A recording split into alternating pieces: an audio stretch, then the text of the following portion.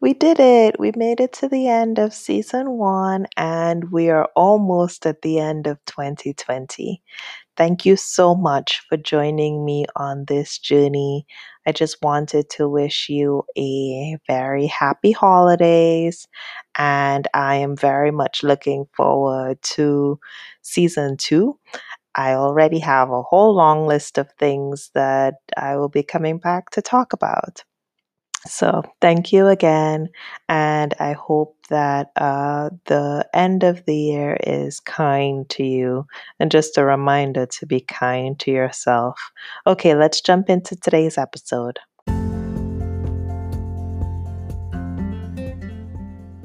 Hi, welcome to Healthy Wealthy Roots, a podcast about financial wellness, mental health, and parenthood.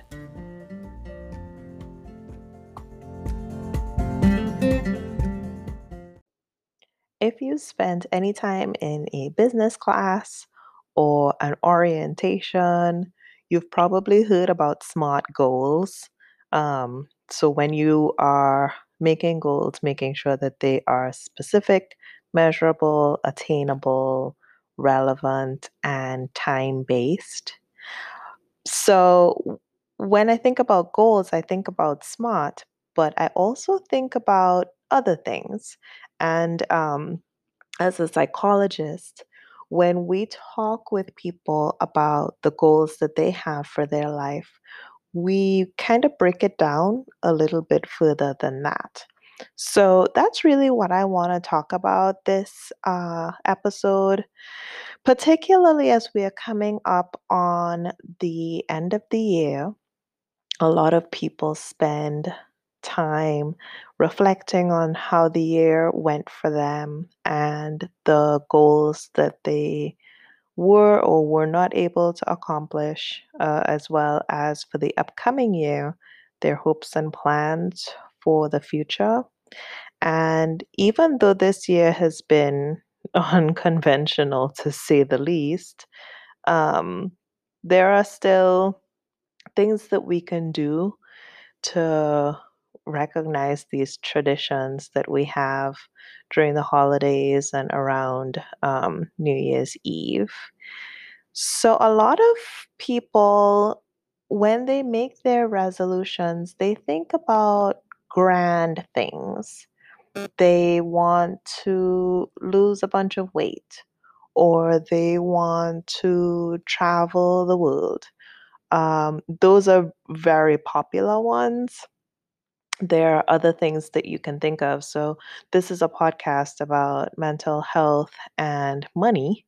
So, mental health resolutions could be starting therapy or going deeper into understanding yourself or the people close to you.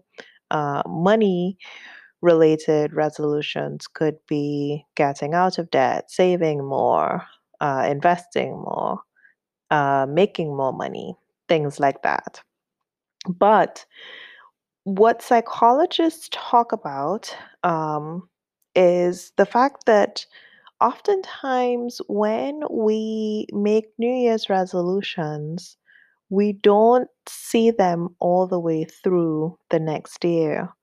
I remember when I was doing a regular yoga practice back in the day when we could go places, I always noticed that the first few classes of the year were jam packed. You had to make sure that you got there early because there were just mats lining the floor, wall to wall. And I knew because I had seen this occur over the years, I knew that if I gave it about 3 weeks, that I would then be able to go to a class where I felt comfortable and there weren't a bunch of people. And that's usually kind of how it goes for resolutions, especially when you make great grand ones. The follow through doesn't really seem to last beyond January. I'm going to include on the webpage for today's episode an article from the American Psychological Association.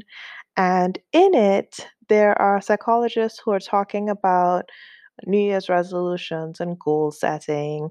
And I do want to share a couple of things that they mentioned. So, yes, the new year represents a time where we can basically wipe the slate clean, um, theoretically speaking, anyway, and start over or build upon where we've come from. But technically, depending on what you believe, time isn't actually real. Time is a construct that we have made up. So it's really just a symbolic date. If you do not have resolutions for the new year, that's fine. There is no demand on you to do this. If you do want to make resolutions for the new year, that's also fine. But just think about the fact that at any time in your life, you could wake up in the morning or you could lay down at night and you could decide that you want to do something big and grand and different. You are the author, you are the one writing your story. And so, if you want to wait for the new year, that's great. If you want to do big changes in May, that's also fine. Uh, just taking the pressure off a little bit can help. And also just remembering that at any point in time you can make changes with your life. I mean, in on this podcast, when I talk about money and I talk about my personal finances, those were changes that I made during the pandemic. And so, no, I was not waiting until the new year because why? But if you are spending these last few weeks of the year planning for your resolutions, there are a couple things to keep in mind. Keep your resolutions small. This is one of the things that the SMART acronym does not really capture. When we as human beings have to do something that's out of the norm for us, something that is new, something that pushes us a little bit and makes us a little uncomfortable, if we do it in such a way where we are trying to achieve something that's completely left field, we are going to kind of freeze and it will be overwhelming, and then we're less likely to follow through on it. So instead of saying you want to lose 50 pounds or 100 pounds or whatever the case might be, something small may mean you want to lose 5 pounds. That's small. Or if that feels big for you, you want to lose 1 pound. That's small. That way, you're more likely to see it all the way through. If you just spend your whole day sitting on the couch watching Netflix and eating popcorn, and you say at the beginning of the year, I am going to Dr. Tracy's yoga classes, and I am going to go there 3 days out of the week, and she's going to see me and the other 500 people who have decided to join the yoga studio. That may be a bit of a stretch to go from sitting on your couch to 3 days a week of a yoga class. How about maybe you just try 1 day a week? Commit to that. It's so much easier as human beings to commit to something small versus something that's really big. We can commit to something small and then expand from there.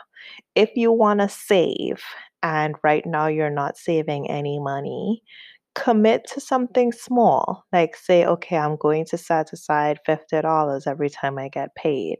or $100 every time I get paid versus saying, okay, at the end of the year, I want to have $10,000 saved. Like that will just be really overwhelming. You see what I mean? Another thing that they recommend is changing just one behavior at a time.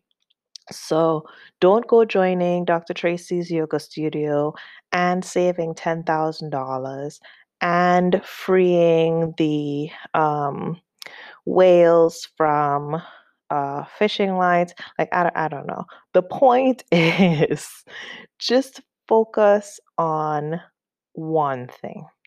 And if you're okay with that one thing, like you know that you're probably going to achieve it, okay, focus on two things. For me personally, my resolutions for next year are very, very simple and they are small. It's just really two or three things that I'm focusing on trying to do better at. It's nothing grand. Another thing that they recommend is talking about it. So, if you share information with other people, you're actually more likely to follow through on it than if you kept it to yourself.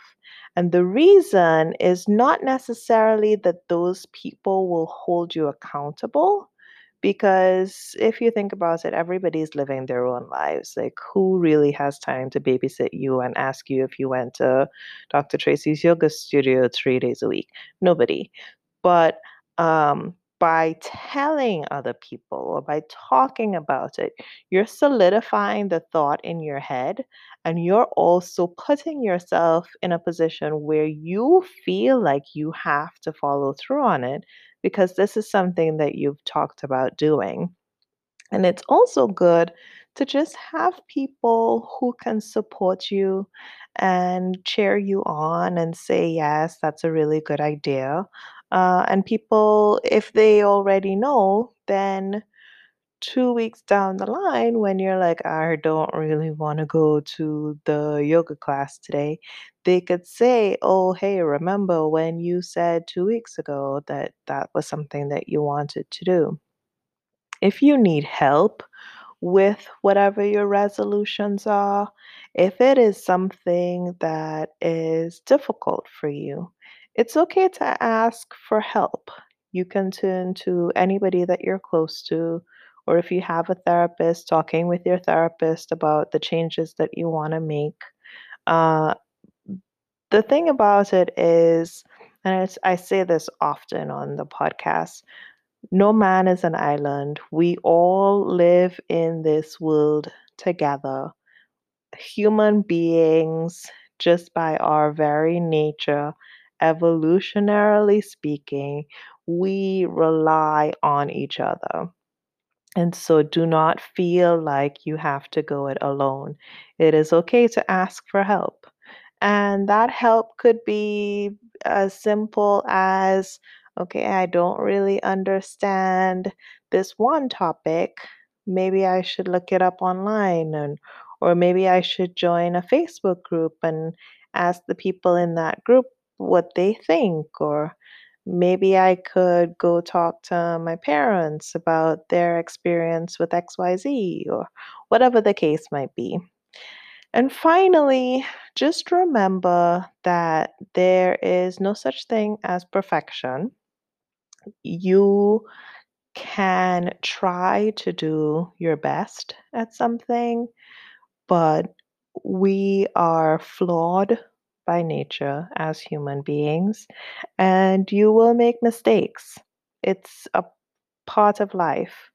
And so if you find that you have slipped and you have not accomplished your goal, be kind to yourself, be gentle with yourself. Let yourself know that, hey, it's okay. That happened because of XYZ reason, whatever the reason might be. And it's okay if you pick yourself up and you dust yourself off and you try it again. So, those are just a few of the things that were mentioned in this one article.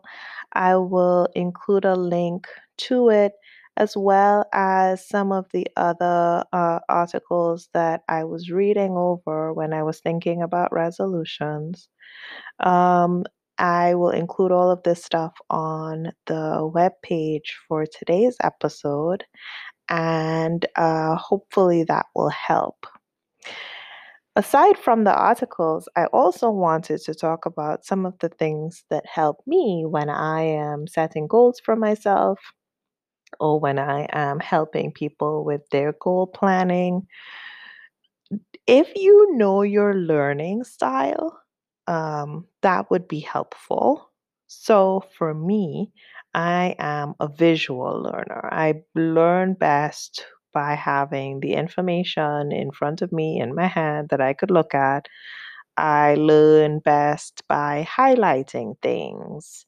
I learn best by writing it and then reading it over, things like that. That's a visual learner.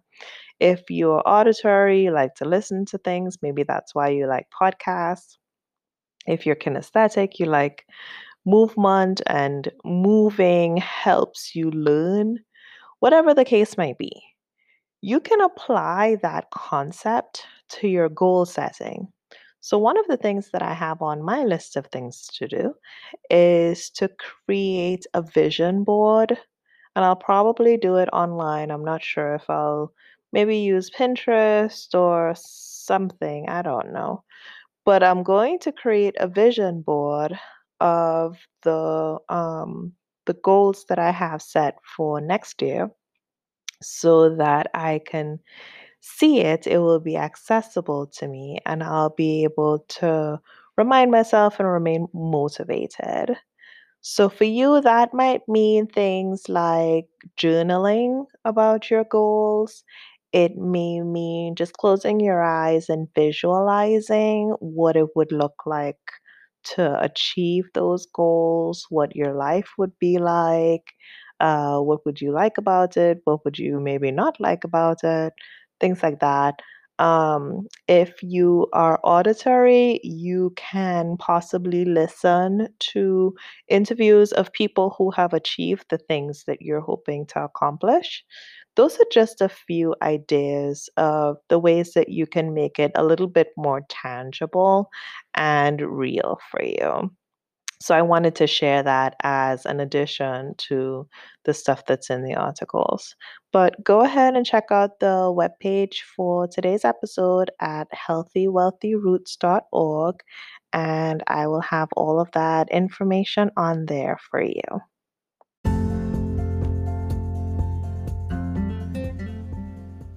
So thank you for joining me today. Tune in every Monday and Friday.